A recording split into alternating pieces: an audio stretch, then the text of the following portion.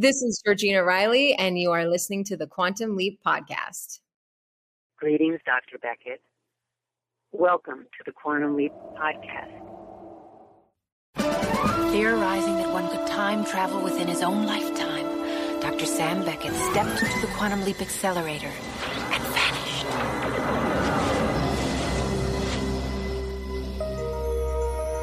He awoke to find himself trapped in the past, facing mirror images that were not his own, and driven by an unknown force to change history for the better. His only guide on this journey is Al, an observer from his own time, who appears in the form of a hologram that only Sam can see and hear.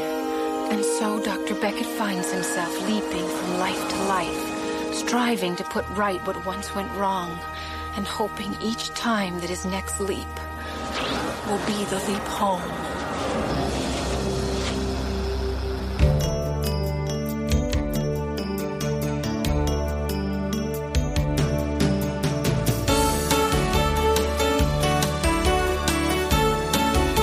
You are listening to the Quantum Leap Podcast. This is episode 125, the Quantum Leap Book Club, Random Measures. Welcome to the Quantum Leap Podcast, everyone. I'm Christopher DeFilippis. I'm Allison Pregler. And I'm Matt Dale. And today... And I'm the fourth host who's always been here. Wait a minute. Who's that? Jana. She hasn't been part of this podcast before. That took me longer than it should have done to realize what the hell you're on about. The timeline's been fixed. She's gone. It's fine. Oh, my heart is broken. I was so in love with her. She's married to me now, Chris. Wait, whenever we turn off the mic and turn the mic back on, next time she could be married to Allison, who knows? It's progressive. It is. This takes place in the progressive year of 2005, so anything is possible. What the? Oh, I got things to say about this timeline, sir. It's too woke. All right, so for those of you listening out there, it's probably not apparent, but today we return to the Quantum Leap Podcast Book Club to review Book 6 of the Quantum Leap novel series, Random Measures by Ashley McConnell. Some might say... We're back in the McConnellverse. Yes, our last foray into we are. the McConnellverse. Dun, dun, dun. Whoa, what a whirlwind ride. I'm going to telling miss you. the McConnellverse. ending the McConnell run with some timey-wimey goodness. Let's do a synopsis, cover blurb. It's been a while since we did our last show that promoted this one. So shall I do the honors, everyone? Please do. I think Matt should read it. Matt, Yes, read Matt, it. you I think should it's read been it. a while since he's read the back of one of them. Hang on. I got to reach across together. I'm going to catch him off guard. I was going to say, we both had the book in hand, Allison, but you just had to I do totally it. didn't. I never do. You always think I do, and I don't. I'm the only one that does. Listeners, I'm the only one that comes prepared, just so you know. I never remember the blurb. I was even ready to roll with the fourth member of the podcast. So are we... the back cover blurb, or because yes, because the inside front cover is just that very general stuff about a whole new dimension. Right, okay. So the back cover blurb: lovers and leapers, will death do them part? Sam's got trouble. He's leaped into a young half-breed Indian named Wiki with no background, no mission, and no word from Al. Meanwhile, Al's found something more interesting than Sam's mission: a beautiful woman named Jana Calavici. As in Mrs. Al Calavici. I'm so glad they explained that. As in Mrs. Al Calavici. But marital bliss may be short-lived as time runs out for Sam, and Al must make a deadly choice, because helping Sam could change more than Wiki's future. It could erase Jana from his life forever. Quantum Leap, Random Measures, an all-new adventure, first time in print. Wow. Wait, that's very, very, you're not writing to the masses with this one. This one had some real sort of gymnastics, fourth dimensional gymnastics, we should say. But did they make any sense? Let's get some initial impressions. Allison, what are your initial impressions of Random Measures? It was all right. I don't think it was like a bad novel, but I do think that it covers ground that even Ashley McConnell has covered a little better. Like it's not as interesting, I think, as it could have been, but it's all right. How about you, Matt?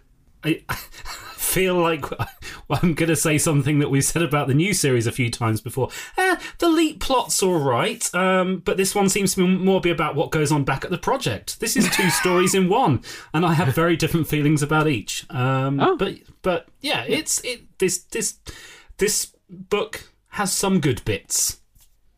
Okay. Well, middling would be, I don't think that's the right word for it. I think that, honestly, this is probably Ashley's strongest entry into the novel series. There's just a comfort in the writing here, and just, I just think like a level of cohesiveness and character that we didn't really see in her other books. It's like she's hitting her stride in a lot of ways. That being said, I have some problems with the book. There are many of the Ashley McConnell tropes that are on display here, and we'll go through them as we go through the book.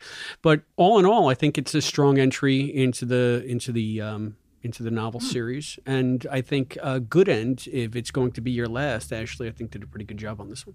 Yeah. I liked this better than I did with The Wall, or what was the one before it? It was Too Close for Comfort. Too Close to Comfort. I did like it better than that. And I do think when Sam and Al were interacting, like, she did a much better job with like it feeling like they were friends and they cared about each other, and the interplay was pretty good. She nailed the characterizations individually, and the interplay. It seemed less like they hated each other, except for times when it was supposed to be tense. Yeah. It was enjoyable. I don't know. I kind of felt like they hated each other all the way through. Well, I guess we'll get into that, but that's par for the course for the McConnellverse. So, I mean, it's Ashley doing what Ashley does. You can tell after reading a few of these McConnellverse books, there are definitely like things that she likes to write about, and styles and things that she brings back. Yeah. I do want to say, though, it was really sweet opening the book, and the dedication was to Dennis Wolfberg. Yeah. I thought that was really nice. Yeah. So it must have been like just after he passed. It'd be around the time they were publishing these, right? Yeah, I think so. I just touched upon something here. If you look at that, the font for the memory of Dennis Wolfberg for that dedication, do you see how Quantum Leap is italicized at the very end of the sentence? Doesn't that look... Oh, you guys don't have your books in front of you. It looks very much like the logo for the new series. Oh, okay. Yeah, because it's italicized and kind of slanted. It's italicized and kind of boxy, so... Oh, okay. Looks very QL 2022. Because you know why logos look a lot more like that these days in general is because it's easier to print. It's easier to streamline, and so that's probably why it looked like that, because they don't have like that font that they're going to put in the actual text. Yeah, and it's much easier to scale too if you're making like merch and logos, and especially on small screens, right? Hang on. Yeah. When did Dennis Wolfberg die? I just want to... I want to say it was 94, a little bit after the show ended. I'm talking more specifically about October 94, because I've got in front of me the UK edition, which was published September 94 and does not have a dedication to him, and the US edition, which was February 95 and does. So yes, he passed away in between the two. I was just trying to figure out why the UK one didn't have that, but yeah. Wow, that's added for I guess the US it was a edition. last-minute edition. Well, it's nice that they did that. What does it say in the box tree edition, Matt? What is the dedication to? There isn't a dedication. It just goes straight to acknowledgements. Huh. Look at that. Props to Dennis Wolfberg. He makes a very brief appearance in this book, like exceedingly brief. Yeah, there's a Gushy book along the line, but this is very typical of Gushy's involvement in these, which is a little bit of a bummer. I feel like his character... He is the one at the project other than Al that shows up the most, but I think he's the most unexplored in the books.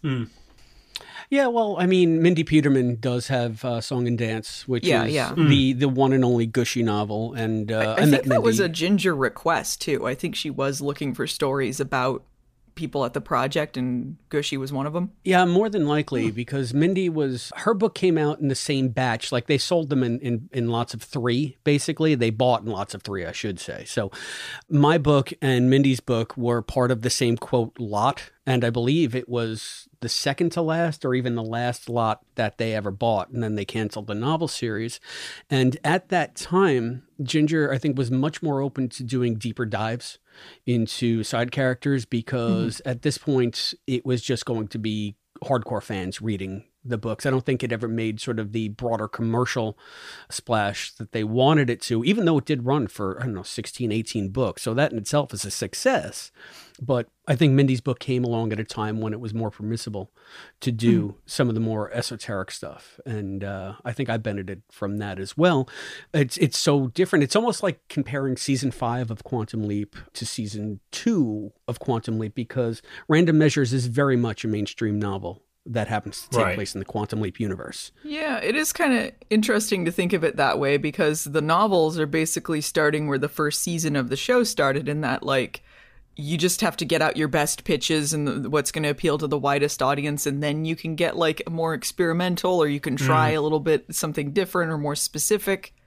I think. Although, I mean, like, the Quantum Leap novels were always going to be harder to sell for a mainstream audience because it is a little confusing of a concept. Yeah, and it didn't benefit from the huge following that, say, like a Star Trek has, that can sustain multiple novels over 30 years now, probably more, with multiple franchises and multiple characters, and they just go everywhere. With the Star Trek novels, I don't think Quantum Leap ever had that dynamic sense built into it. So there was only so much you could do before it started getting samey. And it's kind of nice, though, because Ashley does kind of harken back to a few things in her previous books. She makes this more of sort of a mainstream leap, but then she puts in a lot of timey-wimey stuff for the back of the project. So this is like 3 books in one to me. And I think, Matt, you were alluding to that in the beginning, right? Yeah, and that's the timey-wimey stuff. I have some problems with, but it does create some really nice stuff for Al and Verbena as well. But what's interesting, I also alluded to the fact that this is a conversation we've had a lot over the last few months about the project story versus the Leap story. There is a bit of cohesion between the two, which is quite nice here, and it's not something we see that often with the novels. Yeah, I got some issues with the story and the project. I just feel like I'm a big project hater now. I don't mind that it's cohesive, and I feel like bare minimum the stuff in the books, they're actually talking about the Leap, so I feel like it's always going to have like one up on the new series so far. But Ashley really likes Verbena as a character, and Verbena is one that can be kind of difficult because we don't know what her personality was, what she sounded like, what she spoke like, because she didn't have any lines. We just have an appearance and an occupation, really. But it can be kind of tough because psychiatrists can be kind of difficult because they're kind of clinical, so sometimes it can be kind of dull, but it also gives you something to play with. And I'm not sure that Ashley McConnell really added anything to it that made me interested in the amount of story time that she's given. Like, a lot of her story in this one, when she's not working with the person in the waiting room, is just explaining how time travel works to her over and over again with the memory thing. And I was so bored of hearing the same description that it was like, it was described in other books too, the fact that time changes and Al's the only one who remembers, but they go over it for copious amounts of time. And I just wasn't interested in hearing the same description. Yeah. Well, it might be advantageous to those who haven't read the book or haven't read it in a long time, as I didn't before this. Like I said, before we started this one, when we knew we were coming to it, I had zero memory of what went on in this book. So maybe we just give a short synopsis besides what we heard on the blurb. Sam leaps into a young man named Wiki Greywolf Straczynski. And it's June 1975, and they are in a small town in what Ashley erroneously calls upstate New York, Snow Owl, which is in Elcottville. Elcottville is actually Western New York, and believe me, if you go to Western New York and you say it's upstate, they'll correct you right away. So it's Western New York, because if you're closer to Lake Erie than you are to the Hudson River, you're in Western New York. So New York diatribe done. So, Wiki's just like a bartender in this small town, working with a woman named Rita Mae Hoffman, who is basically his boss with benefits. That's the leap-in. She has 2 kids. One is a niece named Bethica, who has a relationship with a kid named Kevin in town, who's a total dick, and also an adopted son named Davy who has fetal alcohol syndrome. And this is a book basically about Sam as Wiki trying to navigate Bethica away from what is like an accident from a party up on the mountain where all the teens are drinking. And to complicate matters, Kevin and Bethica had a relationship, and Kevin hates Wiki. And so Sam is always having to deal with this 19-year-old bully who is got it out for him. And complications ensue. Meanwhile, back at the project, Al steps out of the imaging chamber. And as Ashley has established in previous novels, every time he does that, the project is a little different. Time changes around them, and he is the only one, along with Ziggy, who remembers the changes. But this time, there's a huge change in that he has a wife named Jenna. So it's his sixth wife, I guess, or we never really get a clarity of like what his altered future or past, I should say. I think sixth, because they talk about how he meets her instead of Tina because she was at the office party. Right. Okay. Yeah. So that makes sense. Prelude, and that would have been after his fifth wife, I believe. Right. That makes sense. Yeah, so there we have it. So Sam is on a fairly routine, and I don't mean to say routine, but I think like sort of a mundane sort of meat and potatoes leap. I have to save this kid. There's some domestic trouble going on, and he's basically navigating just normal people, while Al is dealing with this whole esoteric timey-wimey thing and struggling to come to terms with his old life and memories of this new life. And it's pretty interesting on the face of it. I thought it was ambitious for her, if you're going to go out with a book, to go out with a story that's sort of this high concept. So, but Allison, you had some issues with the fact that it was, I guess, so high concept that they felt the need to explain it over and over and over. Yeah, well, I mean, it's not that I didn't. I understood it. I just felt like there were a lot of scenes of Verbena being told how this works by Al and then by Ziggy, and then not wrapping her mind around it. And then she's like, wait a minute, I was best friends with Tina in this universe. I don't get it. And it's like, okay, maybe if she was in this situation, it would take her a little bit to navigate this. But we have seen this in other books. It just felt like it wasn't really that interesting hearing them talk about it. I was interested in the parts where Al is exploring this new history. As far as the changes on Verbena's end, there wasn't really that much interesting other than she wasn't friends with Tina. Like, it was focusing on her a lot. And I wouldn't mind that if we learned a little more about Verbena, but we really didn't. She mentions working at a practice in San Francisco. I think that's something that we learned about her, but I mean, it's not much. And also, like, was it just me, or did like Verbena's characterization in this one seem different than how Ashley McConnell had written her before? She seemed very vernacular in this one. It was almost like she was, I want to say that in other novels, and I guess also I'm a little bit colored by the way I wrote her. She comes across as a little bit more straight-laced, a little bit more professional. In this one, she was very casual, calling people hun a lot. Yeah, she starts saying, like, you know, when is this going to end? Mama wants to know, stuff like that. Yeah. Which I wouldn't mind if that was how she initially was, but it just seems different in this one than she had been written before. Also, there's frequent mentions of her, like, wearing dashikis, which is not really something we only saw her like once, so I don't know how she normally dressed, but I don't know, it just seemed like there was a difference this time around. Yeah, there's so much potential for Verbena, and Ashley obviously wants to do something with her, but the point you make that we learn that she had a practice, that's a fact. We learn a fact about her, and we learn a few different facts about her through the novels, but in this one particular, there's so much time spent with her where we could be learning personal stuff. We could be actually getting to know her, and it seems a little wasted, which is unfortunate.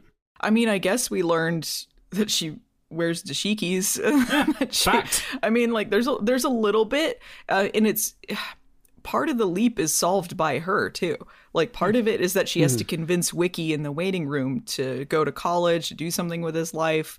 There's that too, but I feel like it's all handled very clinically when you could do something really interesting with her character.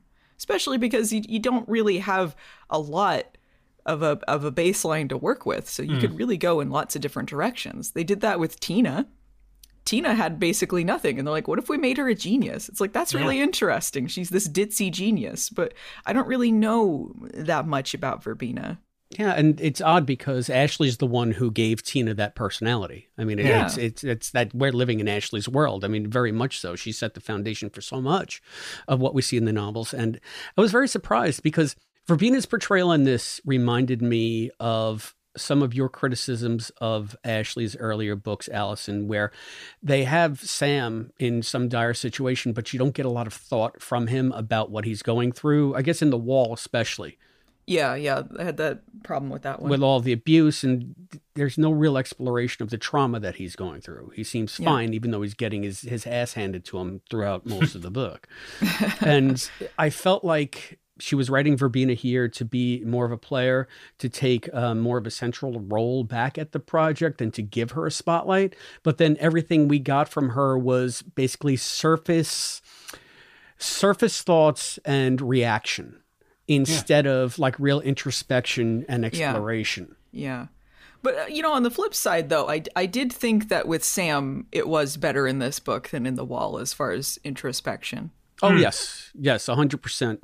There's a wonderful part with Sam that he just is taking stock of how he can get along without Al if he has to. It was like at the top of chapter 14. So this was later in the book, as Al is petrified of going back into the imaging chamber because if he thinks he comes back out, then Jana will be gone. Yeah. And, reality will have reset itself. And Sam is, he's at his wit's end a little bit because Al's gone for like days at a time in this book. And he's just really on his own. He has no idea what he's supposed to be doing there as part of the leap. So he's just trusting his gut. And there's a nice little bit towards the end where he's just saying, okay, well, if this is it, well, how do I go on? Like, how do I do it without the guidance that I need? And I thought that was a neat twist. I mean, so much more than we've gotten from Ashley before in terms of just pure character work for Sam and Al, where it's not just, again, reaction and then them seeming to just snipe at each other when they are together. So yeah, well, I feel they do get tense around each other for a little bit, but like you understand the reasoning, and you also see parts where they do like care about each other and like each other, so it doesn't feel like they're just like mad all the time. I don't know why we have another one where Sam and Al aren't together anymore. Where they're like separated again. Like we just read one which was by Melissa Crandall where that happened, and this is a different author, but there's also this is very similar to Too Close for Comfort. Something happens with Al and he just f***s off for a while and then Sam's left alone, and I'm like, do we need to do this again? Like, how many times are we doing this? Like, at least they were exploring the characters, so I don't think it was badly done. I just feel like it's felt very repetitious. It's something you do once in a blue moon for the big tension. Separate them off. But yeah, it's happened a few times in 7 novels now. Yeah, so it's like I feel like a little less of the impact of Sam being left alone because we've seen this quite a bit now. And the fact that also Sam doesn't really have a lot to do, so he's kind of dinking around a little bit. And I do think that there's good character work there. I just think, like, as far as the leap goes, he has a lot of time to do nothing, basically. Yeah. Very much so. I think that what we see here with the separation between Sam and Al, I feel like it's what Ashley had been working towards because it is an interesting concept to have Al be away more than he is present on the leaps. It's something that you can explore. It might give you good fodder for drama, good fodder for story. And I feel like she did it, I'll just say it out, right out. She did it poorly in Too Close for Comfort. What was with Al, he was afraid of interacting with his younger self. He was embarrassed about his younger self, and then he had a fight with Tina. So it was just, or Tina left. But it was kind of weak sauce in those books, where in this book there's an actual really like poignant reason for him to not want to go back. But it feels like, all right, but we're retreading some of the same ground, and it's a shame that we're revisiting some themes that we've already seen in some of her novels. And the Al staying away from Sam is not the only theme, but that one felt more like a repeat, whereas I feel like a lot of this book was a culmination of a lot of the themes that Ashley had been playing with since her first book. And we can get more into that as we get deeper into the story, but it was kind of a mixed bag in that respect. So one of the main things that I liked about the book, to that point, was the fact that she really did take a central conceit that is so unique to her books to a very logical extreme here. And I guess that's where sort of the timey-wimey Jana stuff comes in. But she explains more concretely how the project exists both within time and separate from time, how it is different from the world around them. And she explains that the project exists in a static bubble insulated from the changes in the timeline until Al contacts Sam in the imaging chamber and actuates that change. And that's why when he comes out, the new changes suddenly manifest. And I thought that was kind of a really neat timey-wimey way to write it. Like if I were writing this, I felt like that might be something that I would want to come up with. I felt that was a very satisfying exploration of just how does this all work? And how do you explain all of these minute changes? And I thought it was really, really neat and esoteric. See, that whole thing is the part that I've got really mixed feelings about, and I'm still struggling to come to terms with whether I loved it or hated it for that.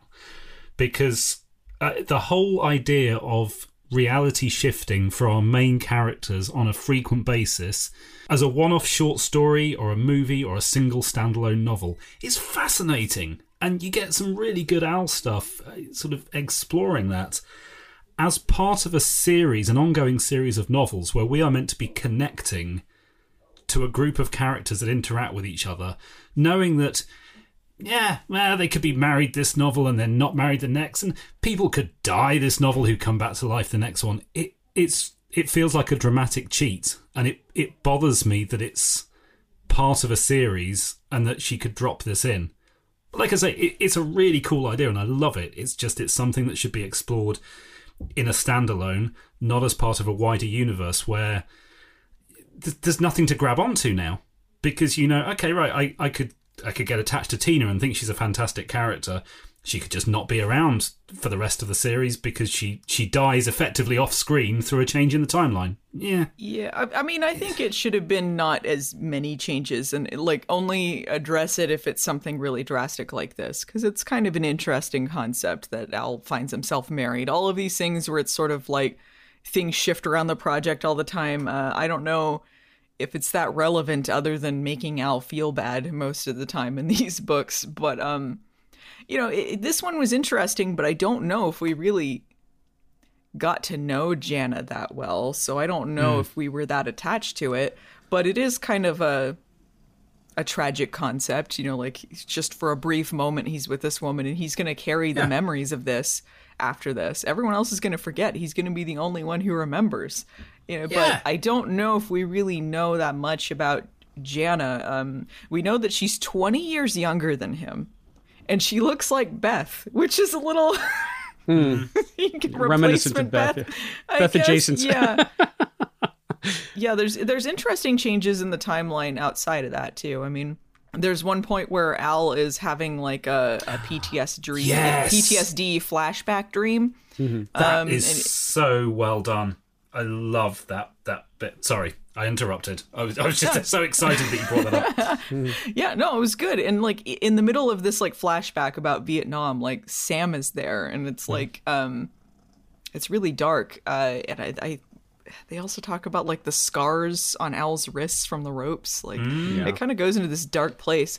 But they also mention that he has more dreams in this timeline than he does in the other one. So he's somehow I don't know if this was something he got more therapy in the other timeline or if he was more traumatized for some reason. I don't know why this particular thing was changed. He also takes a medication for it that he doesn't normally take.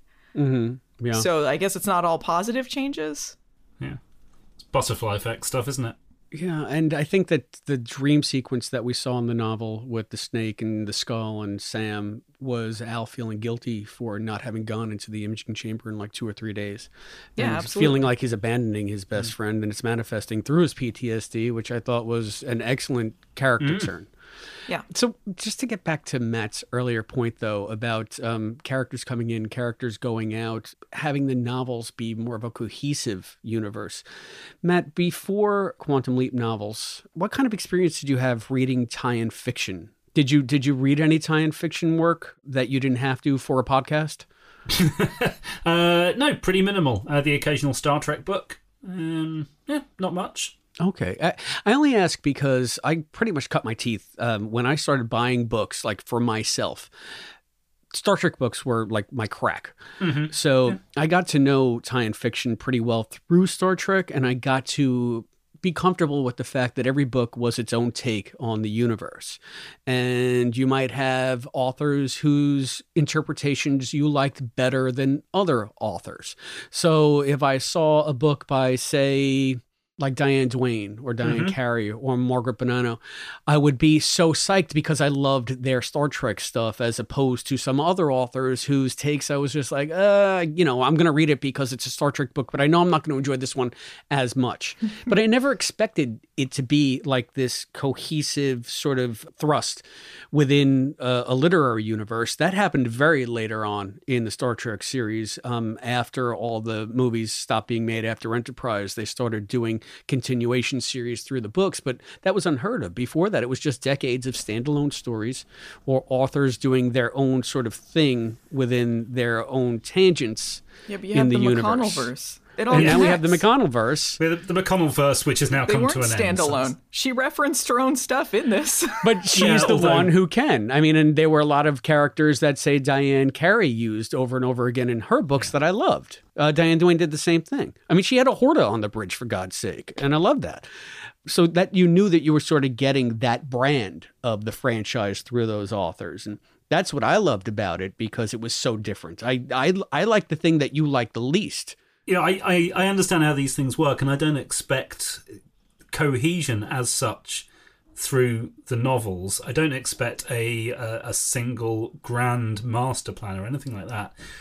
But the concept that she's introducing is so major, whether it was introduced in the TV show or the comics or one of the novels. I mean, I guess I can just happily ignore that concept for the rest of the novels. I kind of have to, because I don't want to think through any of the novels that characters can just come and go because of changes in the timeline or through any of the media. Yeah, I think he's talking about cohesion in stories and plot versus like the stories connecting. It's is this world something consistent? Yes, the fact that she's basically saying that the world can just f*** itself up and un*** itself at a moment's notice without necessarily explaining why. Sometimes it might, sometimes it might not. That just seems, unsatisfying, but a very cool thing to explore. Yeah, no, totally fair, though. I can see the pitfalls, and I can see where you would be trepidatious. It's just in time travel stories in general, I don't like when they make major changes and then all of a sudden everything that you followed is not a thing anymore.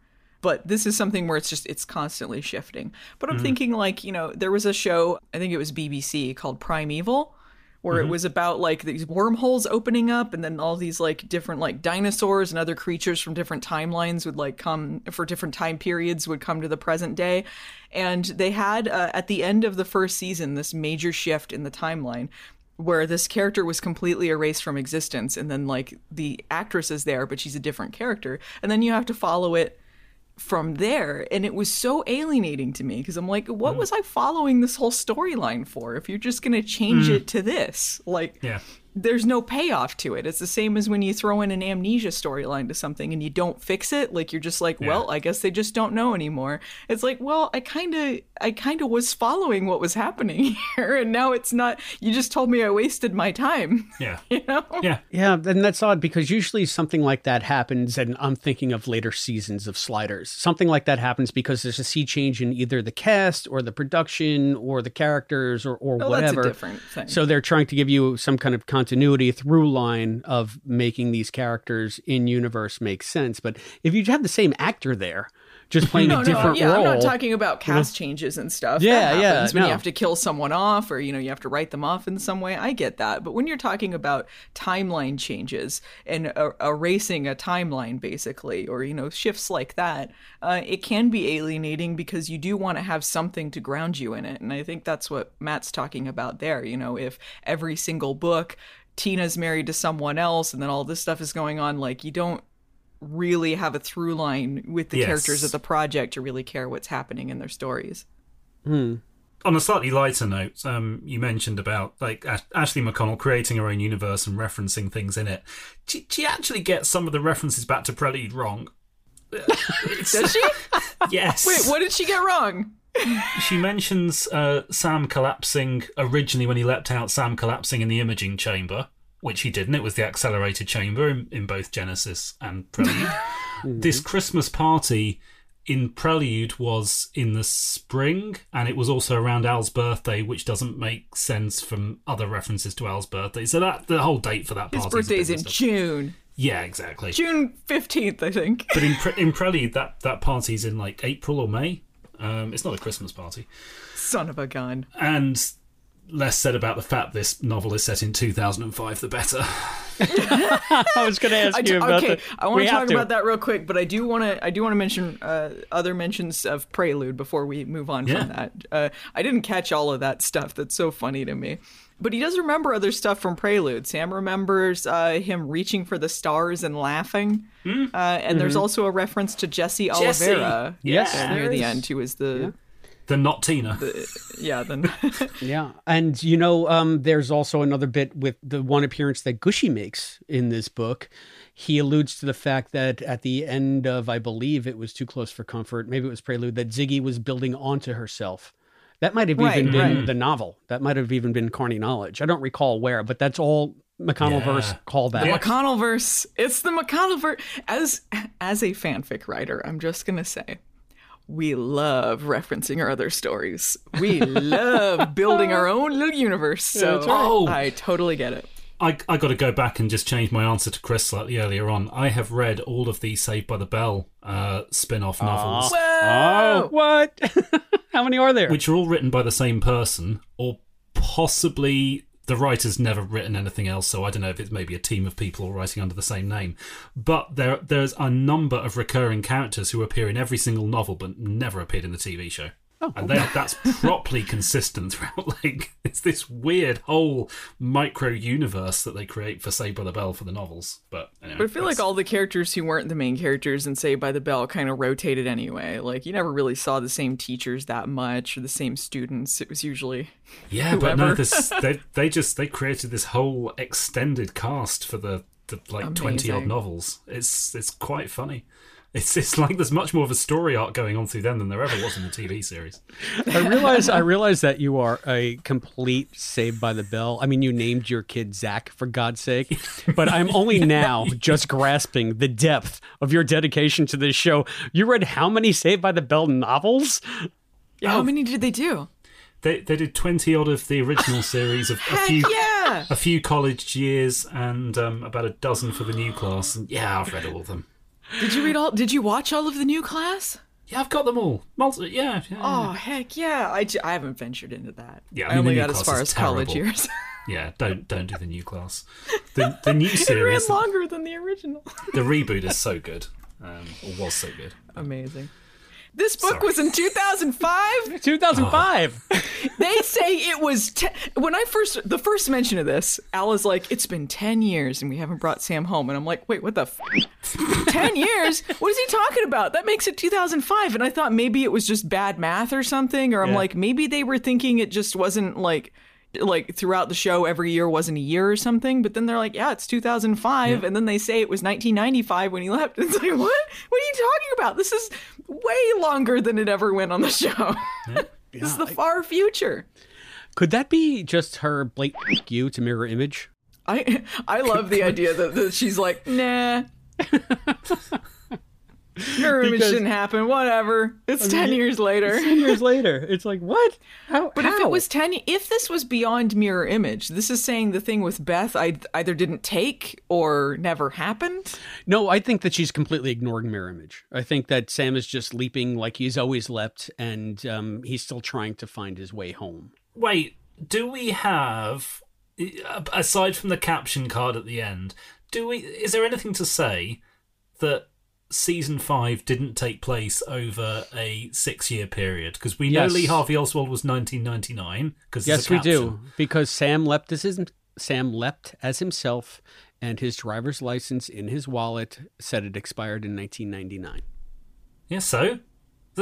Well, that didn't mean that just means it didn't take place then, but that would mean last he's time way his driver's older license in the was... finale than Scott Bakula was. Because I don't know. That's the only bit of dating that we have, though. And there's the caption card saying that it's the 39th wedding anniversary of Beth and Al, but their wedding date could have changed or something. I don't know. I don't know. It seems inconsistent. I don't know if this was maybe Ashley McConnell's way of trying to extend the novels. Like, it can take place within this period of time because it wasn't all linear. She probably wasn't thinking. She probably wasn't thinking of what the dates were in the last season and just like, let's kind of spread this out and say that this took place this long. Maybe that was the thought. She played fast and loose with what was going on in canon and maybe didn't remember everything that great. There's like one or two references to the show that are also incorrect. So you mean Leon Stryker? Leon Stryker? That's not the name. It's a cool name, actually. Actually, the timeline changed, and that's why he's named Stryker now. Oh my god, this timeline change to explain inconsistencies is hilarious. There's one point where it's like, yeah, in one timeline, Verbena had a degree in psychology, and the other one, she had it in psychiatry. Boom, fixed. There you go. She could have mentioned Al having an extra 2 years as a POW and the difference between MIA and Leap Home Part 2, and then save Pulitzer ever having to happen. Well, Pulitzer is the next one, so I guess they were like, we need to correct this. Yeah, let's have a whole novel explaining away that one. I do like that this also explains Donna's absence. It's like, sometimes she's there, sometimes she's not. Sometimes Sam's married to someone else. Yeah. Who was Sam married to? It's so Who casual. Was Sam married to? Al, obviously. Oh, no. It was, I want to know what love is. I want you to show me. Oh, Tamlin. Tamlin. It was Tamlin. Something happened. They met each other earlier. Yeah. How old was Tamlin compared to Sam? When was she born? Were they around the same age? Maybe it was Abigail. Yeah, I have no idea what Tamlin's age is compared to Sam's age, compared to Abigail's age. Abigail would be like 900. Give me a second, I'm on it. 90s. Verbena says once a man switched back with Sam in Time to Die. I believe that's talking about the end of the first trilogy. Or you could be talking about Last Dance, too. Oh, that's true. Yeah. Never mind. I thought could of Last been Dance. Any one of them. I thought of the This is not the first time Sam switched out and been like, good luck, bye. Later, Peace losers. out. Eat my dust, dead man. Oh, man. I laughed so hard at the end of this book. It was so abrupt. Kevin can F himself. Kevin just whiffs it off the side of that cliff. And they're like, oh, no, Kevin, anyway. I wanted to get into that a little bit because that was a dark turn, and it's just like it was a really abrupt, dark ending. Yeah, we've seen Sam kill to resolve a leap before. I mean, it happened in the first episode he directed. Sam pops up out of the water like Kurtz in Apocalypse Now and shoots that guy, and it's not Sam's unheard of had in to the kill series. Before, yeah. But it was just so. It seemed so out of character for this book. I know that they were trying to get away from him and all that, but it's like he purposely led him to drive off the cliff. See, I thought he was just trying to get away, and like if he kept coming after him, what happened to him was his own fault kind of thing. I'm not sure Sam was purposefully trying to get him to go over the cliff, but it did feel very abrupt and very dark compared to what we'd been seeing. Well, like the guy was a bully, but I mean, I guess he was going to kill them. I guess it was kill or be killed at this point. So they knew that he had malicious intent there. He wasn't just trying to scare them. I just love that in the timeline we exist in, we can equate the end of this book with another project that stars Raymond Lee. I know. I immediately thought that. I'm like, Kevin can F himself. So what have you found out? What have you deduced, Matt, timeline-wise? We don't know Tamlin's age at all. But let's face it, looking at, so Temptation Eyes is set early 85. She could be about 30-ish then, which would... I guess it wouldn't be that much of a put difference. her in the early 50s for a birth date. So, yeah. Okay. All right. So, yeah. I mean, so Tamlin's one of... In my headcanon now, sometimes he's married to Tamlin. I guess Sam saved her from the killer so that she could meet Sam Beckett and marry him. She sought him out after that. That's right? what they should do in the new show. They could be like, he's married to Tamlin in this timeline, actually. You don't want Mimi Kuzik to have a guest appearance? I have nothing against Mimi Kuzik. Got some Donna problems. Yeah, I know. Well, we're aware. Yeah. I loved You Have Been Vindicated, Madame. There is a part in this book where Al flat out admits that he lies to Sam. I'm telling you, it's canon. They've talked about it. He's lies all the time. You're talking about when the bungee jumping at the beginning. Yeah, right? Yeah, he lies about that. Okay, so the beginning of this book is a separate leap. It just starts like...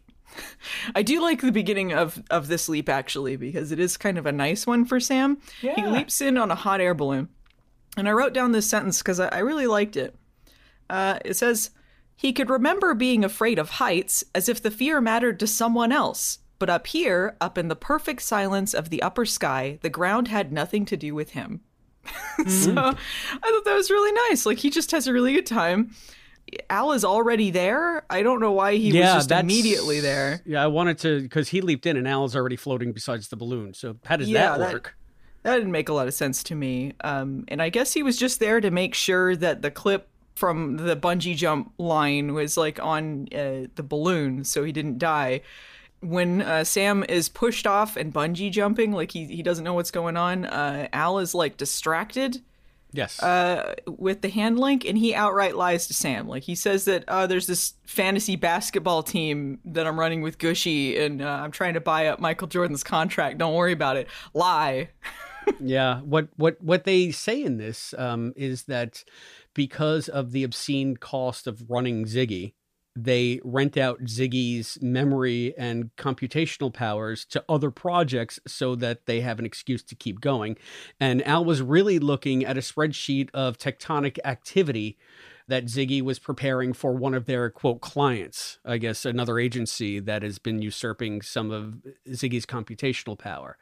So that was an interesting wrinkle. I don't know why. I guess Al doesn't want to bother Sam with that kind of nonsense. I think Sam would be pissed if he found out they were renting out Ziggy. I would be pissed if I might plummet to my death from the wicker basket of a balloon and you are trading Michael Jordan fantasy basketball. That would make me angry, but I'm not a sports guy, so I might have a bias there. Yeah, I mean, I think that Sam knows to some extent that Al lies about this stuff. I mean, he outright says, like, when Al says some dumb bullshit in one episode, he's like, why do you lie about this all the time? Just say you don't know. Why are you making stuff up? So he might know that he's not really doing this, but it's not really out of character for Al to say that he was doing some sport thing when Sam was almost gonna die. Oh yeah, it's not out of character at all. I could see it playing out in my mind's eye very easily. Yeah, I think that Al is just, it's easier to say that sort of thing, not necessarily to make Sam less mad, but to avoid explanations for these sorts of things.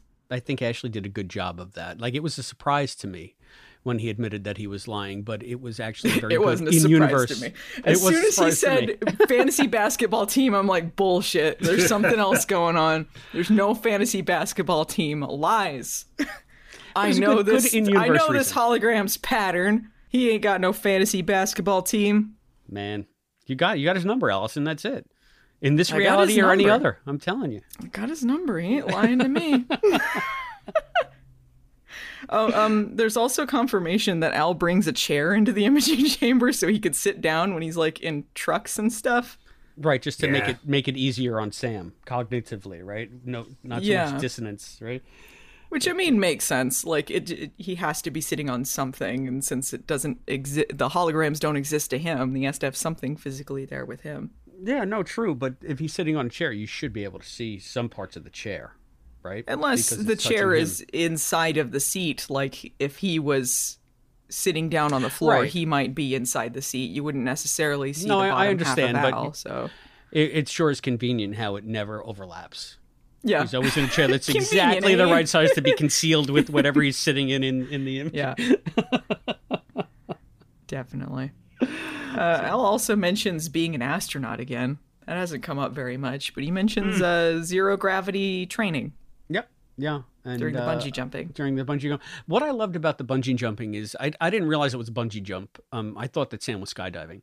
And the fact that, the ground was somebody else's problem. I've been skydiving a couple of times, and I'm not crazy about heights. I especially hate like ledges.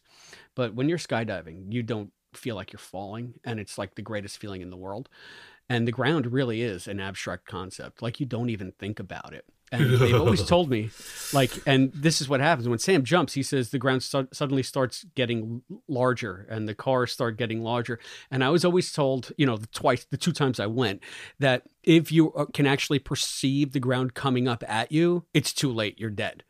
You're already too low for the chute to deploy. So I was like, oh shit, what's going to happen to him? Because from my experience and what they told me, if he's perceiving that ground come, and then it was bungee, I said, okay, that makes much more. He's not as high as you would be to skydive. So I would love to try bungee jumping. I don't know if I'd do it off the basket of a hot air balloon though. I don't know if I'd do it at all now. I don't know. I was braver in my 20s. I'm big now.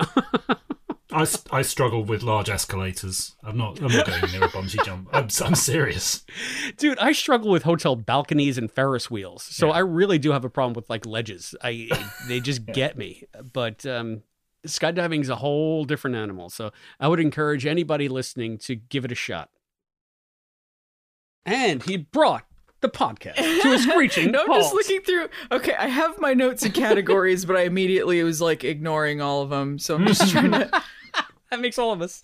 Yeah, I did want to talk about some Sam characterization. He does mention, since he has so much time to be introspective, he thinks he's been leaping for so long that it's changed him and made him more detached from the people around him.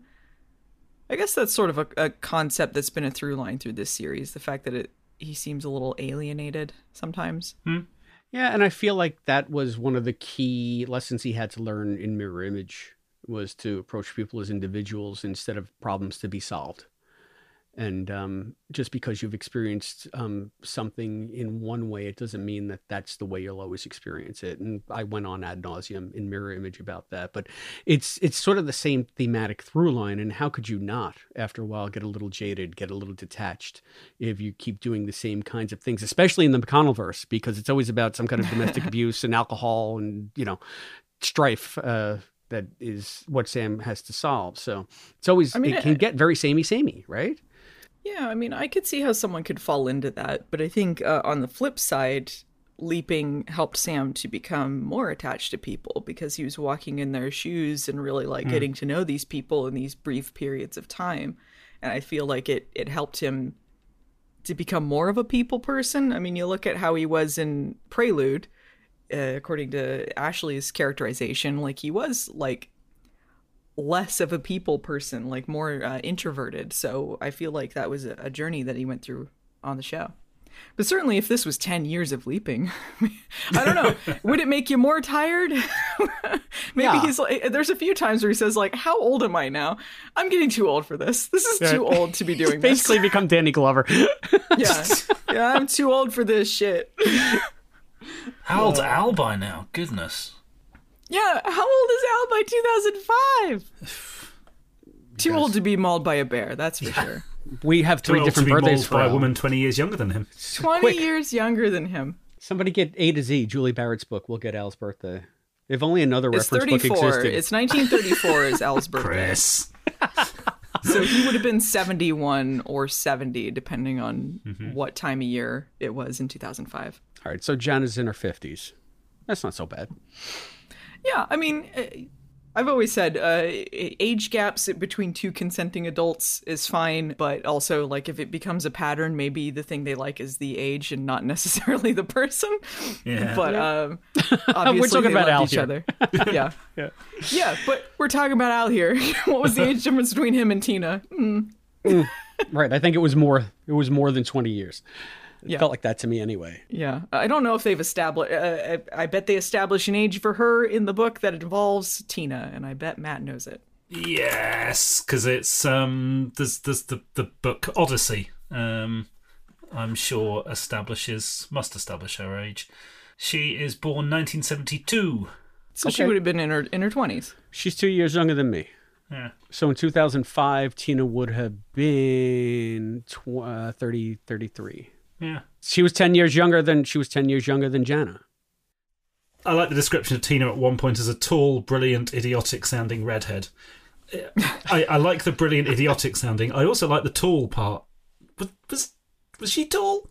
The timeline changed. She's tall. Okay. Can we get a little bit into the Al Jana thing? Sure. Let's. I feel like this is where some of Ashley's foibles come to sabotage her, because it was all very surface.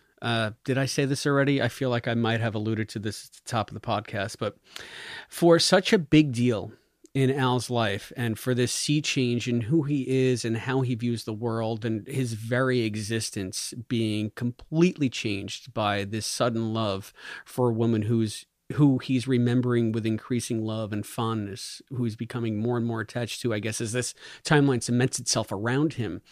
All we get is like a shopping trip, a bad dream, and like a night in a hotel. Like, we don't get very much from them. There's not a lot of meat there. It's like she wanted to do the concept of it, but then didn't spend any time sort of building the emotional pathos that you would need to make this like a truly great, like an MIA. Like sort of that gut punch at the end just wasn't there. And even Al seems, I know that he's supposed to be playing it sort of stiff upper lip and walk it off. He's a tough guy, different generation, but he basically knows when Sam completes his leap that Jana is gone. Or anyway, out of his life. Not gone for good, not dead or anything, but not his wife. And he just off the cuff says, easiest divorce I've ever had. And that's where it ends. And I get that. That's within Al's character. He's not going to be gushy. He's not going to lament. He's not going to, tear his hair out and wail and, just say, why God, why? But at the same time, it just seemed to lack any kind of emotional resonance, either with the character or with me as a reader. And it's such a great concept. Yeah. I think you could have really gone for the heartstrings, really made it into just like this harrowing experience, this amazing read. And it was treated as a proof of concept. It was treated as, wouldn't that be a neat idea? But didn't really go any further as far as I was concerned. I have a lot of issues too with the way the situation arose in the first place, but that's a whole separate conversation. Yeah, I mean, I think the scene where Al has the dream and then wakes up and then he actually hits her because he doesn't realize where he's at or what's going on, and then the way that's handled, I felt like that was the most kind of intimate moment between them, because you could tell this was something that she had dealt with a lot with him, and she was very patient, and it wasn't just happy, fun, flirtatious trip time. Like it showed like a different side of their relationship. But I do agree with you, we don't really get enough to feel that attached. Maybe it was for the best in the end, because we're never going to see this character again. But maybe we will. She could just pop up again randomly in a later novel. Sorry. Also by Ashley McConnell. Randomer measures. Randomer measures. Yeah, I mean, it was fine, but it just felt like it was kind of scratching the surface a little bit. Yeah. And I compare this to something we know that you have problems with, Allison, but every time Sam leaves Donna in The Leap Back, I get welled up. And we see her for, as much time as we see Jana in this book, but somehow it resonates more with me as a viewer. And I don't know if it's because you have the actors who you love in this, so you can actually see Sam going through the trouble. You have the amazing musical score. And, Al's at stake in this as well. So it's a kind of a different dynamic. Maybe I'm not being fair. It's like apples and oranges. But I just feel like it's been done a couple of times in the series to such great effect. They're like all-timer episodes. And this sort of dabbles in that pond, but it doesn't really dabbles in that pond. I love mixing my metaphors, boy. But it doesn't really stick the landing. It doesn't really do anything but say, again, wouldn't this be neat? Maybe in some timelines, Al and Donna are married, and that was what was going on in that Knights of the Morning Star. Donna just gives back rubs, okay? You don't have to be... She just gives sensual back rubs to her husband's BFF. And to some guy that's going to be an investor in the project. Didn't she give a back rub to was it Dennis? Oh, she kissed him. She kissed that guy because he looked like Sam. She is all over the place. I don't mind this concept at all, that sometimes Donna doesn't exist, and it was a great out for a lot of the writers, because not every book has Donna in it. I'm guilty. Yeah. There's a lot of stuff at the project. You want to keep going into this Janice stuff? Like, all my notes are about project stuff. Yeah. So, I mean, like I said, the leap is it's pretty Ashley standard. Like I said, domestic squabbles, alcoholism, and find a way through to the other side. And that's kind of what they did. This time they just threw somebody off a cliff. But Sam saved the day. I was thinking of the end of the leap back, and that ending where, like, Clifford gets, punched off the cliff, like, the end. Matt, you got anything else on Jana or other stuff on the leap? No, nothing on that. No. Well, I would like to talk about the conceit of how Jana is suddenly introduced into the timeline, because that to me is where the book falls apart completely. Did you guys have any notes on that? Go on. Just I think it was when Sam decides to take a different turn, and then Ziggy notes a glitch in the timeline or something. I think that was the first inkling that something had been changed. Well, it made no sense to me that, and I guess maybe this is just me thinking, like, usually with Quantum Leap you have an original history, and then Sam is there to change something to cause a change in the original history. But in this, Sam's very, I guess, presence in that timeline all of a sudden shifts it so that Jana is now Al's wife. And that doesn't I don't think it was just his presence. I think it was because he decided to take a different turn at some point on the road, and then they note that Ziggy has made some sort of calculation that something has changed, and I believe that changes the events just slightly enough. But the thing is, okay, so follow me here, and I was confused, so I could be misconstruing this, but from what I could tell, Sam's mission on the leap was to save Bethica. Right. Yeah. From falling off the cliff or being erstwhile, however it was to save her. He had to save Bethica's life. And the reason why Al and Jana got together was that Bethica died in the original history, right? Or whatever. Bethica dies. Therefore, she's not there to distract Jana when she is like this star student who Jana loves, and Jana goes to her graduation and misses her start at the project by 5 days, right? Mm-hmm. So in the original history, Sam isn't there to save Bethica, so Bethica dies. So Jana should have been part of the picture the entire time. And they even cop to that in the book, and then they try to backpedal it, and they magnifoozle it, and just they massage the fact away that Sam's original mission, the original history that we set out at the beginning of the book, should mean that Jana is a fact. But then when he saves her, she's gone. But she was always gone to begin with. She was never there to begin with. So it makes no sense. Mm-hmm. That's true. Yeah. I don't remember what the exact explanation was. My eyes glazed over. They have a whole thing with a Venn diagram and squiggles, and they even make it. They almost try to do like the Doc Brown thing where we skewed into this tangent. But there's no logical through line for it. It's just like Ashley saying, look, I get it. It doesn't make sense. So we're going to write around it a lot. We're just going to throw everything we can. Instead of ignoring it, we're going to throw everything we can at it to confuse the issue as much as possible. And let's just move on. It's almost like that Austin Powers line where he's just like, oh, look, I've gone cross-eyed. And then they just forget about any implications of the time travel in the movie, you know?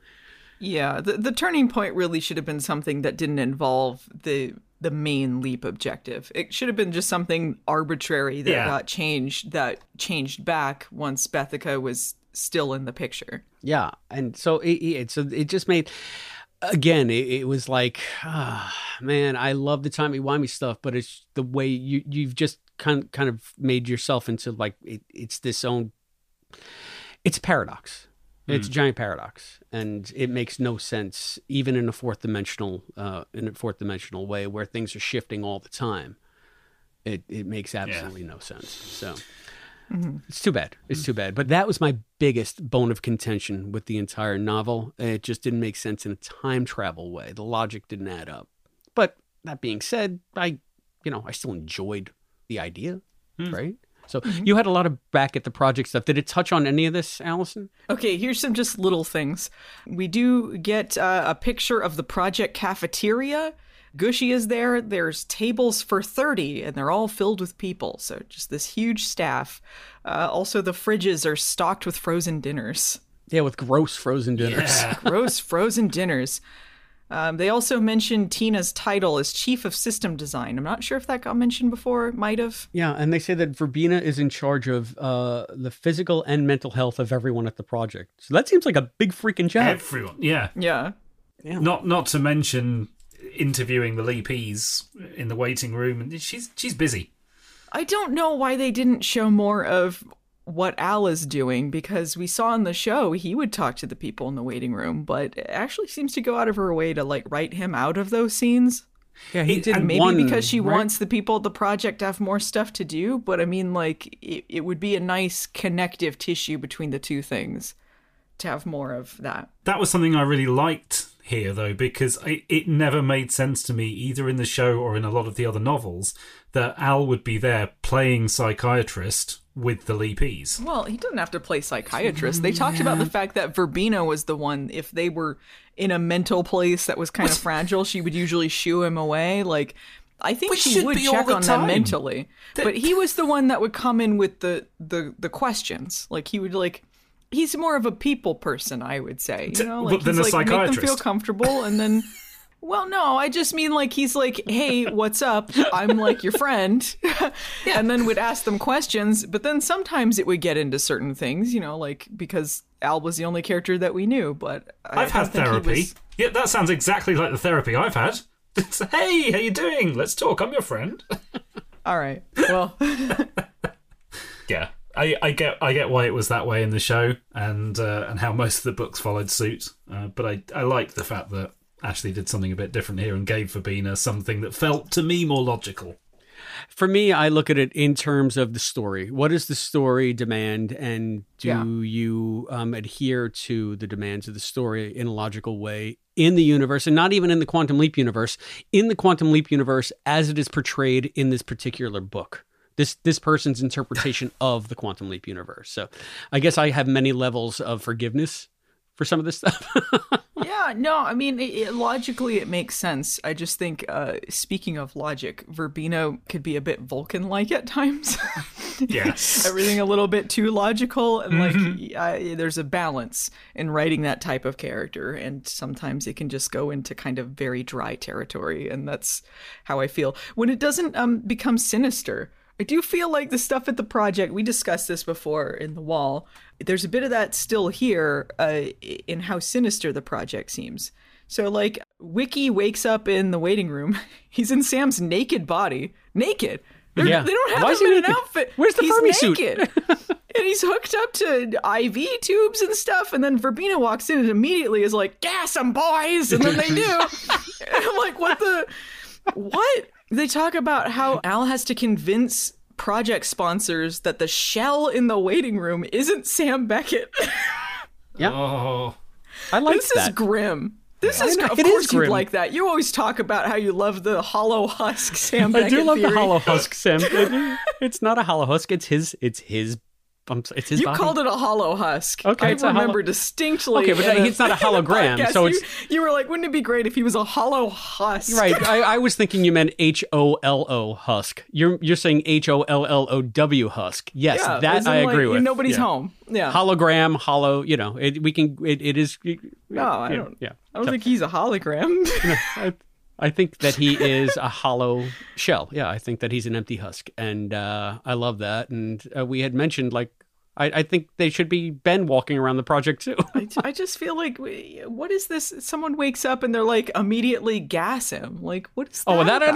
I don't know. I guess because he was aggressive and asked like one question too many, like, hey, where am I? Gas him, No, boys. she walks in and then she's like, code blue, gas him. You know, like, what? He hasn't done anything yet.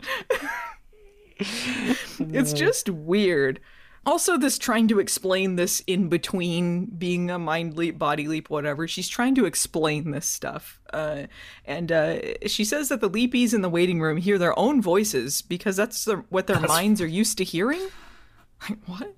But is it like to explain why they wouldn't know that they were in another body? But doesn't see his own non-hairy chest.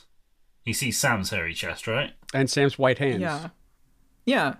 So it doesn't fix any of these things that are blatantly contradictory to what would have happened on the show. Yeah, I'm not sure. I mean, I kind of, sometimes you give yourself permission to glaze over some stuff.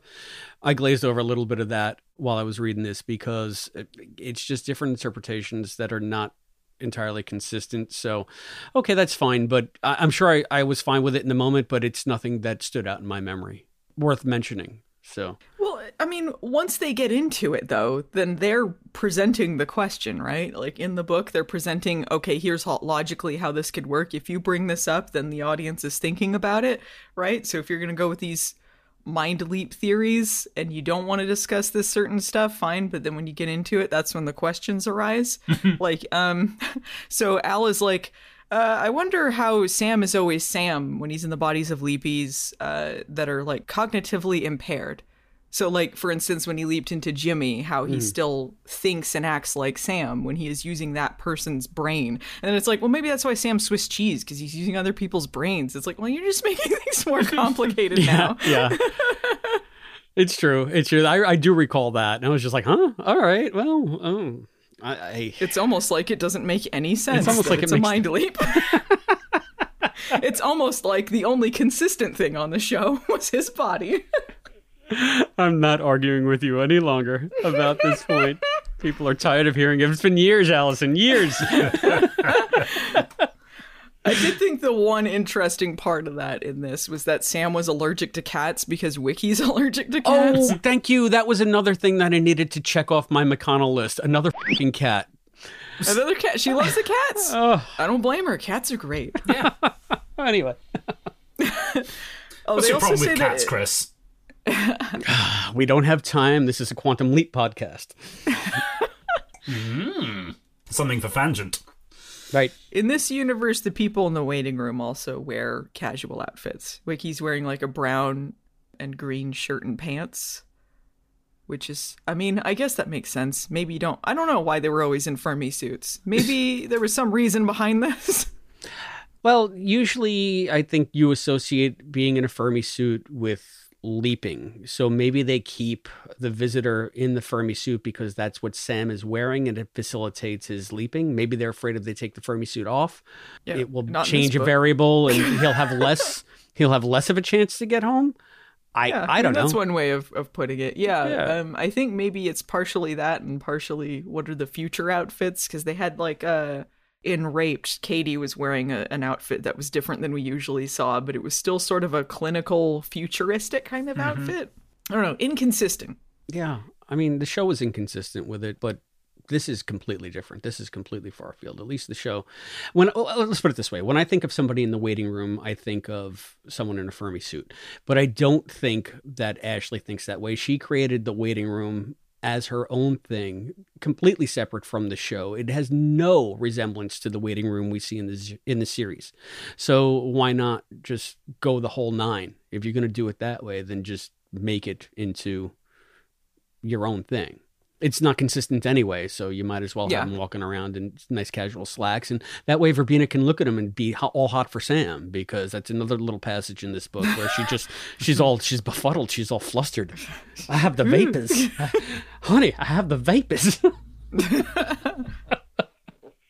right, I'm just going to bust through the rest of the things I have is just about Ziggy and just random things, but I'm just going to bust through them all real quick. Ziggy blinks a message on the hand link to Al, so I guess she communicates through blinks. Explains the lack of a screen. I guess so, yeah. This is all like some kind of intricate Morse code. Yeah, some sort of Morse code. I don't know. Ziggy is also referred to as she, he, and it throughout the whole book. Oh, I hadn't picked up on that. Inconsistent. Yeah, no, definitely like 3 different pronouns. It was completely intentional, and I picked up on it. So yeah. And Ziggy speaks in the feminine Ziggy voice, and Al calls Ziggy he very blatantly. So fluid, just whatever. Just fluid, that's right. Ziggy can't love or hate, but she is jealous of Al spending time with Jana. Yeah, that was a little weird to me. I could see her being jealous of Sam. You cannot program love. Ziggy cannot love. Right, but then Ziggy says, well, then I can't hate either. So it's like, oh, okay. But I bet Ziggy does hate. I bet there's some people go in the waiting room and she's like, hate them. I mean, not into them. But jealousy is a sign of what? Insecurity. And it's usually insecurity that is the spark for hatred. So... Yeah, I mean, I don't know why she wouldn't. If she could be jealous, she could hate. If she has all these other emotions, clearly this is not working on logic. They can't program emotions into things. So, I mean, however the hell this actually works, I think she could feel emotions. Well, she certainly had an ego. She had an ego, but maybe it's also giving a nod to the line in the leap back, why do humans die for love? And Sam says, read Shakespeare. Oh, I see your point. So she doesn't. It's still an abstract concept to her. So. I don't think that's right. That's true. I don't think like she thinks exactly like humans do, but she does have quirks like humans because of whatever hybrid weird thing that she is. Yeah, and has traits from both of them. So I think like part of that could be love or could be hate because I mean, she has parts of both Sam and Al. Yeah, and who's to say, what she's feeling for her, even though we might not see it as love or hate, like she experiences it in her way. So it's just as valid to her because that's the only reality she knows. She can only experience her emotions. So why do they need to be pigeonholed by us? Mm-hmm. Yeah, I don't think she necessarily... Yeah, is she on trial? Is Picard defending her? I don't think she necessarily thinks of these things in human terms, but I think like she has parts of that to her, and I think that's something that's really interesting about Ziggy. I wish that we'd had something maybe exclusively about Ziggy. I'm not sure if any of the novels really got into that, but I feel like it'd be very interesting because, I mean, she is an artificial intelligence, and she is a character. Like she's not just a computer. No, she is, and that's thanks to Deborah. I mean, Deborah played it, I think, perfect because she is aloof. So you can see in my book, I portrayed her without emotions. She had the ego, but she was largely logical. She was more Vulcan than human, She could be serene, except for the jealousy part, I guess. But she was above it all. That's the way I always saw Ziggy. So I think that with Deborah's interpretation, you could see it in any way that you want to. You can bring to Ziggy whatever you feel Ziggy should be. And that's another reason why I think, like in the books, you get to explore different aspects. And my interpretation doesn't necessarily have to be your interpretation, doesn't have to be Matt's interpretation. But I think that speaks to some of the real good stage work that Deborah brought to what was essentially like a very small part in one episode. It wasn't just one episode. We heard her in Kill in Time. We heard her in Leap Back. Was that it? I think so. Yeah, two episodes, but very, very brief parts. It was brief, yeah. Ziggy to me is almost a blank page, which is great. Yeah, like you can't program a person, but you can certainly put whatever aspects you want to into it when you're interpreting this character. Yeah, it's cool. It's really cool. One thing that made me laugh out loud is very early in the book. I think I even wrote down the page number. Give me a second. Page 36, the term God, time, fate, or whatever shows up. First time and only time in the book it's said in that order. Another thing, like you said, that they explain to Verbena, like 17 different ways how reality is changing around the everybody at the project. I think that Ashley used every permutation of God, time, fate, whatever, and chance just being thrown in constantly, non-stop throughout the book. It was like, okay, we get enough. And also, that's our thing. Stop it.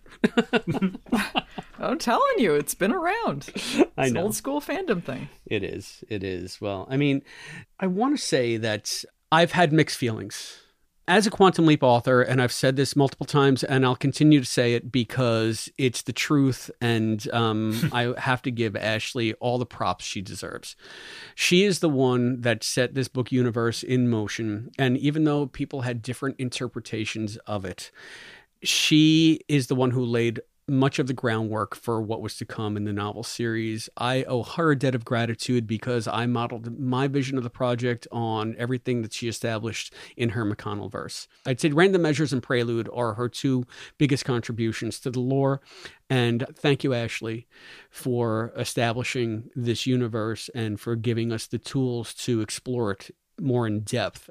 And while I think that this book had some problems, had some logical problems, had some time travel problems, I think it is her strongest entry into the novel series. And I'm glad that she went out on this high note. Yeah, I mean, I think that she established a lot of great stuff for the novels and gave a great framework to the other people writing novels. So I think like Ashley McConnell, like, as much as like some people have issues with some of her choices, I do feel like she made a lot of great contributions, and she is a great writer. I thought this novel was all right. It's probably my second favorite of her novels. I think probably her first one better, but that might just be I was more into the plot. But yeah, I mean, I recommend people check out her stuff. I like that she had her own like universe going on, and she was consistent with that. So. Except for, I guess, a few things about Prelude she might have forgotten. But nerdy stuff. Yeah, that's nerdy stuff. But I think there's worthwhile things in there and interesting explorations of the characters. Yeah, and I agree with both of you. I think that there's some really cool high-concept stuff in here, some really good character stuff. This is definitely one of her better ones. And I've enjoyed all of them. I can overlook some of that stuff, as Alison mentioned, the choices that she's made that have been controversial to some fans. That doesn't bother me. It's they're a good series of novels, and this is a fine one to end on. I do find it interesting that we've been speaking for best part of an hour and a half now about the lore, the project stuff, all the implications therein. We haven't really talked much about the leap, and we're wrapping up. And I think that's the one thing that I do think this novel falls down on a little bit. The leap itself is fun enough. It's kind of pedestrian season 2 type leap that's sort of entertaining, but not necessarily that memorable. It's true. Yeah, and I think that it's natural though, right? Because she's already done some straight leap stuff, a lot of straight leap stuff in her first book. She got to go outside the lines in Prelude, of course, but Carney Knowledge and Too Close, Too Comfortable, The Wall, they were all very much leap-centered novels. So in this one, I feel like she's spreading her wings and she's expanding more. And a lot of the leap stuff was just rehashing ideas that she had already thoroughly explored in her other books. So, I'm trying to think. In my mind, I always thought that Ashley had 4 books, right? But is it 5? We have Too Close, Too Comfortable. It's 4. It's the novel Too Close for Comfort, Prelude. No, it's 5. Yeah, 5. The Wall, and then this. Yeah, 5. Wow. Wait, I always thought it was 4, but she's got 5. So, good gosh, golly, Ashley McConnell. It just goes to show that it is Ashley McConnell's book universe and we're all living in it. And I guess that just closes the book on our discussion of Random Measures and closes the book on the broader McConnellverse altogether. So thank you, Ashley. It was wonderful to see you off. Another wonderful thing that I have to announce is that we have some new patrons. Is everybody ready? Let's give it up for 3 new patrons. This time around, we are going to celebrate Mr. Richard Templeman. Richard joins us as a $5 leaper. Thank you, Richard, for your support. Thank you. Also joining us at the $5 leaper level is Michael Wade. Michael, thank you. And love you. Last but certainly not least is Lee Scribbs, $5 leaper level once again. Hey. Thanks, everyone. Thank you so much. At that $5 Leaper level, they get access to all of our exclusive bonus content on the Patreon feed. They are also automatic members of the Quantum Leap Podcast Book Club, which means I will be sending them their Quantum Leap Podcast bookmark. I just edited together our Fangent number 9, which we recorded about 3 weeks before the revival series hit the air. Crap. It was I don't remember a trip. anything about what we talked about. Me neither. It was such a crazy random show, but it certainly is sort of a snapshot and a time capsule. So if you have been thinking about supporting us on Patreon at that $5 level, you'll be able to hear that show. It was really, really kind of trippy to put together. It's just something that will be coming out probably in the next couple of days. So everybody... Oh, man, I can't wait to find out what we talked about. I had no memory. But I went with it. Yeah, people, Patreon supporters who have been getting bookmarks from the QLP Book Club have been sending pictures of them with their Quantum Leap novels to the Twitter account, and we've been loving it. Yeah. So keep sending them our way. We love to see it. That's great. And who was it that designed him again? Your friend Scott? What's his name? Scott Madison, who is our official graphic designer. He also designed our new logo based on the hockey puck hand link and our original logo based on the gummy bear hand link. So Scott is a wonderful graphic designer. You can find his stuff at planetrisecreative.com. So good. So yeah, check out Scott's stuff, planetrisecreative.com. He's a very talented individual, and he's very reasonably priced. So you get a professional job and it won't break the bank. And we have our patrons like Richard, like Michael, like Lee, like everybody else who has supported us in the past, for allowing us to have someone as talented as Scott on as part of the crew. So now this is going to be like Inception level. You thought A Little Miracle was trippy. Version 6 we were up to, right? But we have a Quantum Leap novelist commenting about our show about her Quantum Leap novel on another episode about another Quantum Leap novel. That's just a very convoluted way of saying that we got a letter from Ms. Melissa Crandall. So Melissa, to refresh your memory, is the author of Search and Rescue, which is the novel we reviewed last in the book club. And she sent this wonderful email. She writes, "Hello, everyone. Hayden notified me about the recap of my book and the repeat of the original interview, and I finally had a chance to listen. Thank you for considering it worth revisiting. The author I was then, still sitting inside the author of today, finds much of it cringeworthy, mostly because I like to think I've grown as a writer, fingers crossed. But I remain fond of this story on a lot of levels. Best, Melissa." Oh, man, that's so cool. Melissa, you have nothing for writing to be cringe. There's nothing cringeworthy. You don't have to cringe. You don't have to embrace your inherent cringe arc. I thought that you did a great job, Melissa. But I also understand as an author and as a creator, anytime that I'm not a published author, I should say. Well, never mind. I won't get into it. But I'm just going to say that's totally like a common thing to find anything that you've published to be like, I could have done that better. Yeah. But that's a sign, of a good author who wants to grow creatively all the time. That you're like, I want to keep growing and striving. And I do think that it was worth revisiting. And I love the book. So something you should be proud of. It is a really fun book. Thank you. Yeah, I mean, you're in the upper echelon because most people will never publish a Quantum Leap book. It's a very select club that you're part of, and I feel like only cool people are part of. Talking myself up here, but no, I mean, so you have nothing to be cringing about. It was a fine book, and we greatly enjoyed it. I mean, we loved it, to be honest. So there were things we had issues, but we have issues with everything. We'll have issues with my book. We'll have issue with every book we read, I'm sure. But Melissa, thank you so much for listening to the podcast and for reaching out. We appreciate hearing from you, and it was so much fun re-listening to her interview, wasn't it? Yeah. So if you haven't also thanks for writing the bear scene. By far the trippiest scene in all of the Quantum Leap novel universe, McConnellverse or otherwise. So where's the Crandallverse? She's still an author. We need a follow-up. Get the Crandallverse going. Al limping along. What happened to the bear later? It was Gordon, right? Gordon in his wheelchair. It's the bear looking for a picnic basket.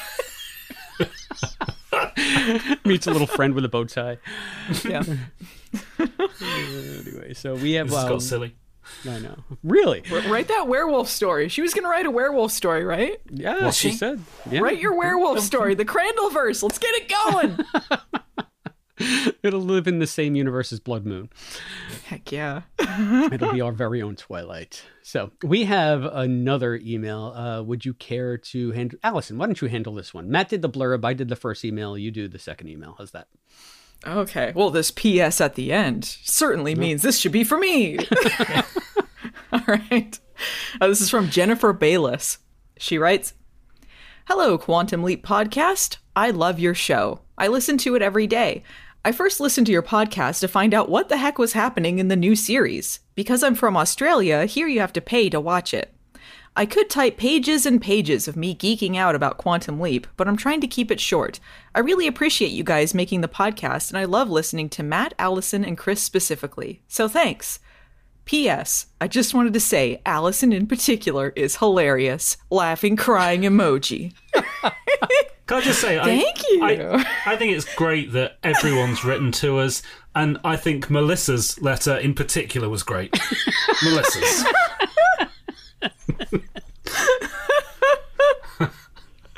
I can't hear you. It's so funny. It doesn't sound very specific to me. I can't. What? Did you say something? Because I'm the best. No, that's lovely. Oh, I did want to say to Jennifer, first of all, thank you. I am hilarious. She is. Also, in Australia, I believe they're picking up Quantum Leap on Channel 7. So I think next year sometime it's going to be airing on there. I'm not sure if that's also a paid thing. I don't know how it works in Australia, but it is going to be airing there. Oh, shiznats. We never said the biggest news of all. Since we last recorded, the revival series has been picked up. This is season 2. Season 2, baby! Yes. Renewed for season 2, an early renewal. Yeah. Yeah, surprisingly. Apparently, all the doomsayers are wrong. The show is No. one of the leading shows in the demographic they want, and they're saying top player on Peacock the next day. Yeah, So- it's doing really well for them on Peacock. So it really speaks to their faith in the series that they've renewed it while it's on a winter hiatus, while they've Yeah. only aired 8 episodes. So I think that that's a good sign. Yeah. I thought we'd be waiting for weeks before any kind of news. Now we have early confirmation that we'll never sleep again. So, yay us! Yay season 2! The whirlwind And I'm continues. going to write more books. There's no end in sight, at least for the next year and a half. And I, for one, couldn't be happier. So congratulations to everybody involved in the new series. And I'm just going to steal the terminology now from Fate's Wide Wheel because Sam and Dennis have coined it the classic series. And they call it the revival series, not the original series and the reboot. So I love classic and revival as terminology, and I'm going to now appropriate that for our show as well. Thank you, Sam and Dennis. And another I'm thanks going to call it original recipe. Is the Colonel involved somehow? Yeah. But I'm just going to annoy all the listeners by calling the original series, that old crap. And the other The junky old one. the reboot quill. Hello. I'm all about the reboot quill. So I wanted also to give big ups to Sam and Dennis for the interview that they did with Matt about Beyond the Mirror Image. It was phenomenal. I listened to it after I listened to your guys' new, your new layer to the behemoth that is now Little Miracle 6, which you continued on Fate's Wide Wheels feed with a interview about what went into creating Beyond the Mirror Image 2nd edition. And like, I know we talked about it on our feed, and I just brought it up extemporaneously once when we were doing Fangent because I wanted to know about it and I wanted to help you promote it, but this is a proper interview. They asked such good, cogent, compelling questions. It's not just me dicking around and trying to put Matt on the spot. It's a real good listen. So if you haven't listened to that yet on our feed, I suggest you go back and listen to it because they ask so many great questions. And Matt, you answer with such a clarity, and the level of just like detail and thought that goes into everything you do in that book continuously astounds me. So hats off. Well, thank you. Hats off, my friend. Yeah, it was a really fun interview. Hats off to you in particular. Yeah. Thank you. You're so funny. I'm glad it came through. I haven't listened to the interview yet, but I'm glad it came through because I was blown away by the prep that they'd done, and they came up with some really good questions. I was quite caught off guard, so I'm glad it all came together. Yeah, it's terrific, and it just makes me look so much more forward to seeing the finished product now. I can't wait to see it. Nearly there. And then Quantum Leap A to Z won't be the only book covering every episode of Quantum Leap. But it'll still be the best one. It'll still be my go-to. I did want to say the Fates Wide Wheel guys also guested on the newest iteration of A Little Miracle. So if you got 9 hours to spend, they are in there. Or you can skip to their parts. I'm sure people won't mind if you skip over the parts you've heard in other years. But but yeah, those two were super nice. They're always posting about the show and promoting it on Twitter, and just keeping the fandom alive. And they're just some of the nicest guys. Yeah, and so knowledgeable, and they give their own take, which I really like. I don't often listen because I never want to be, I don't want to be influenced by somebody else's opinion so that it leaks onto our show. I want our show to be our show, but they are doing a spectacular job with what they're doing, and particularly their social media game on Instagram and TikTok is head and shoulders above ours because I'm in charge of that stuff and I stink at it. Our Twitter game, I think, dominates because Allison is in charge of that, but they're kicking our asses on Instagram. They got all the TikToks and stuff. I don't know how to work that stuff. Just great. And they've been doing some interviews with other cast members as well. And they've been doing interviews with other people such as Matt and some other fans and other people in the fandom. They talked to Holly Fields recently. Mm-hmm. So yeah, if you guys are interested in hearing like even more in-depth stuff, they definitely have more for people to listen to. So check them out. Check them out. Fates Wide Wheel. So if you would like to be like Jennifer Bayliss or Melissa Crandall, there are many ways that you can reach us here at the Quantum Leap Podcast. You can send us a letter at P.O. Box 542, Bayport, New York, 11705. You can get us by phone at 707-847-6682. You can email us at quantumleappodcast@gmail.com. You can follow us on Facebook at facebook.com/quantumleappodcast. You can hit us up on Twitter and Instagram at quantumleappod. And you can always go that extra mile and support us on Patreon at patreon.com/Quantum Leap Podcast. Just remember, we may use your response on an upcoming episode of the Quantum Leap Podcast. And speaking of upcoming episodes, and Holly Fields too, the Patreon supporters have spoken. And Matt, tell us where we're going next. Disappointingly, it's not Thou Shalt Not. Not fan favorite Thou Shalt Not. Shunned again. It looks like we're stuck in season one, and I feel so entrenched in season one now. I think that when we get to the end, we're just going to end up looping back to the start. But for now, we still have some season one episodes to go, so it's Kamikaze Kid.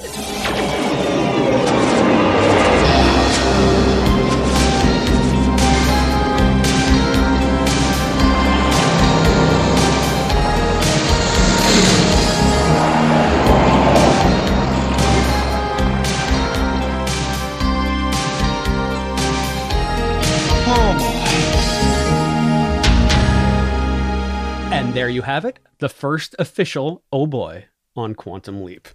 Yeah. So, Kamikaze Kid, how do you pronounce it? That's going to be the main discussion. Is it Kamikaze Kid or Kamikaze? I say Kamikaze Kid. I feel like I've said it Kamikaze Kid, but I just feel like it just sounds like I'm saying it wrong. Like, clearly it's a play on his name. Yeah. Because he leaps into a kid named Cam, but I don't know. I feel like this episode is mostly remembered as having like the iconic Al outfit in it. You got the silver jacket, the red glasses, the newspaper suspenders. Like, that is the look most people think of when they think of Al Calavici. So pretty cool. I can't wait to go rockin' Robin with you hip cats in a men's room. Until then, I have been Christopher DeFilippis. I've been Allison Pregler.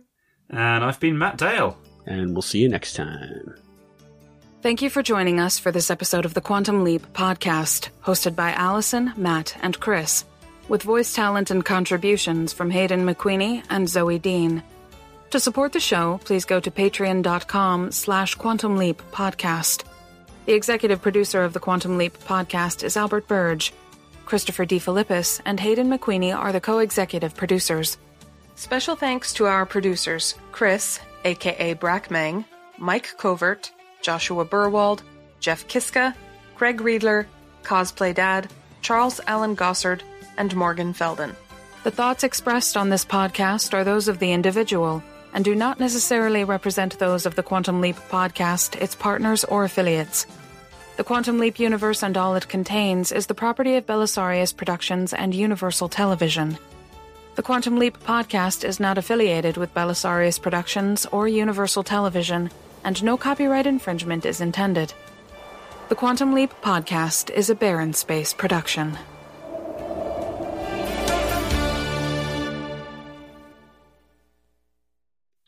Should be plenty.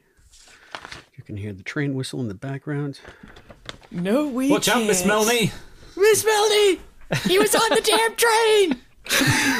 That's the Long Island Railroad going strong. All right. I love that headcanon that Sam's traumatized because he was on the train that hit Miss Melanie. I really think that we are the first and only people to ever make that connection. Amazing.